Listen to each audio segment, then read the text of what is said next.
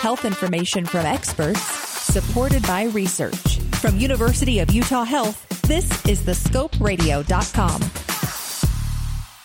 Before considering surgery for back pain, there could be other options you might want to consider first. Dr. Andrew Joyce is a physical medicine and rehabilitation specialist, focuses on non-surgical treatment of various muscle and spine issues. So here's a scenario. A patient has been told by another provider that their back pain might benefit from surgery. They come to you for a second opinion or just wanting to know if there's something that they can do before surgery. First question, is there? Definitely. In the vast majority of cases, there's something that we can offer to at least try to ameliorate the pain before jumping to surgery. You know, there's a variety of treatments that we look at, whether it be medications, therapies, modalities, or procedures to go and help manage people's pain. And does that happen often that you end up talking to a patient that has been told surgery is what is going to help with their back pain and have not been told about some of these other options? Yes, I would say, you know, we're fortunate here at the university because most of the way our referrals are sent in, they get sent to us first to evaluate for non-operative treatments before we decide whether or not the patient would really benefit from surgery. But in the community, that's not always the case. And so it's not uncommon for patients to have back pain or pain originating from their back and sciatica who see another provider who offers them surgery and then come to us for a second opinion to see what else we can do. Let's talk about some of the options that somebody might take. Where do you start that conversation? The first thing we do is we try to get a comprehensive physical and history from the patient. And what we're looking for is to try to identify what the exact source of the pain is. And so we'll review with you, you know, the history of your pain, where exactly is it located. We'll take a look at imaging and we'll look at different other medical conditions which may factor into our decision.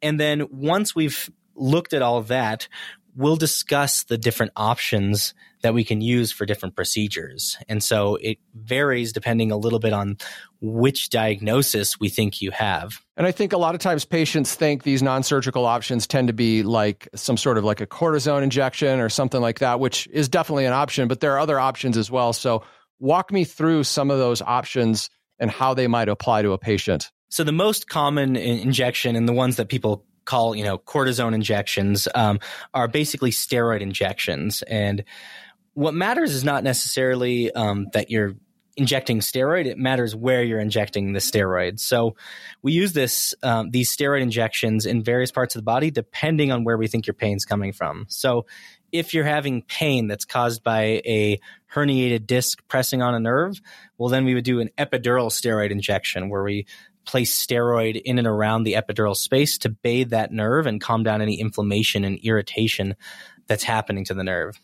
On the other hand, if you're having pain that we think is coming from your sacroiliac joint, which is a large joint at the base of the spine, then we would inject the steroid into the sacroiliac joint and use that to calm down inflammation and irritation to the area. And then other than the injections, what are some of the other options that you can offer a patient and what situation would those apply? Some of the more common things when people have arthritis-related pain in their back, we do a series of procedures where we do test blocks to help determine if the arthritis is truly the source of the pain. And those are called medial branch blocks. And if patients do feel substantially better after those test blocks, then there's another procedure called radiofrequency ablation, where we actually burn those little tiny branches of nerves that go to the joints and help relieve the pain.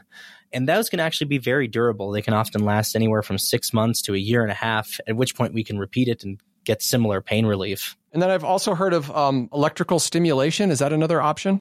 Yeah, and this is kind of an emerging technology. Spinal cord stimulation itself has actually existed for over 50 years, but in the past 10 to 15 years, there's been huge advances in the technology that we can use for it. Now, this is almost never a first-line treatment that we use, but for people who are having severe pain in their back and aren't getting better, we can use electricity to kind of help modulate the pain signals. And so that involves putting electrical leads either in the epidural space behind the spinal cord or even more superficially in around nerves in the low back to help block the pain signals. And then does the type of treatment that we've talked about injections, we've talked about the burning the nerves, we've talked about the electrical stimulation. Does that really depend on the type of pain somebody has, or are those options suitable for all types of pain and you just kind of cycle through one after another? I mean, is there some sort of a procedure you like to go through? No, yeah, it definitely depends on the type of pain and where the source of the pain is. So, if your pain is coming from purely the arthritis in your back and I do an epidural steroid injection, I'm not expecting you to get substantial relief with that pain. So it really depends on where the pain is. And where this becomes more complicated is when patients have more than one thing going on, right? It's not uncommon for patients to have arthritis in their back that then causes some pressure on a nerve. And so they have more than one thing going on. And so then in those cases, we will use more than one of these types of procedures to help with their pain. But really, it depends on what the source of their pain is. And I'm kind of getting the feeling that back pain can be kind of a complicated thing. I mean, it sounds like you have to know what's causing it and then what treatments are the most effective for that type of pain, depending on what kind of pain, what's causing it, the location. How often, just kind of after a couple of visits, do patients find relief versus you kind of got to look a little bit further in the cases where patients might have multiple things going on? It depends on the patient. I would say, for many of our more acute patients, so patients who have had pain for between 6 and 12 weeks, those patients tend to, on average, do a lot better because they haven't had the pain for quite so long, and oftentimes it's less complex. But certainly when it gets more complicated, sometimes it does take a little bit of trial and error and some searching. And sometimes these injections can actually be helpful, both therapeutically to help people with their pain, but also diagnostically to help us determine the exact source of pain and help us get a better treatment program put together. Kind of a mystery that you have to unravel in that case. Exactly. Yeah.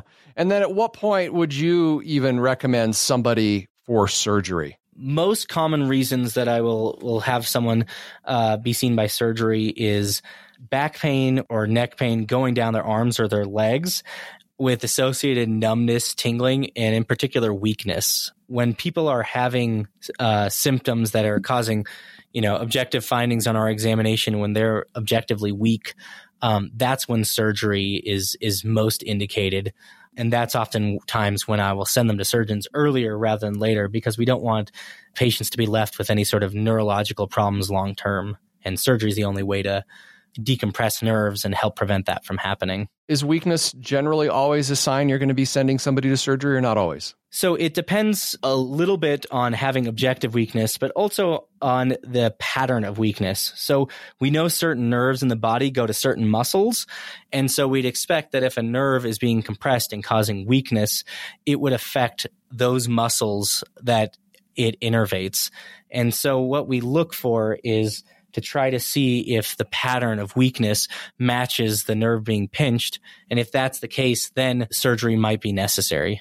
And again, it just really sounds like coming to a specialist like you is really just a great step just to make sure. Yeah, I think at that point, if there's any concern that you might have weakness or you're having neurological findings and you're not sure what to do, definitely seeing a specialist like us, I think makes a lot of sense. What you described, just choosing the right place for an injection, the type of injection you want to use, sounds really, really complicated. What do you recommend a patient look for in a provider that's doing that type of work? You want to make sure that the person who is doing your injection has done hundreds of these types of injections and is well versed with it before you go in with them. Whether that be through a fellowship that they did that extra year after medical school specializing in this, or they've done numerous procedures over the length of their career. Agreed, yeah. Have a question about a medical procedure? Want to learn more about a health condition? With over 2,000 interviews with our physicians and specialists, there's a pretty good chance you'll find what you want to know. Check it out at thescoperadio.com.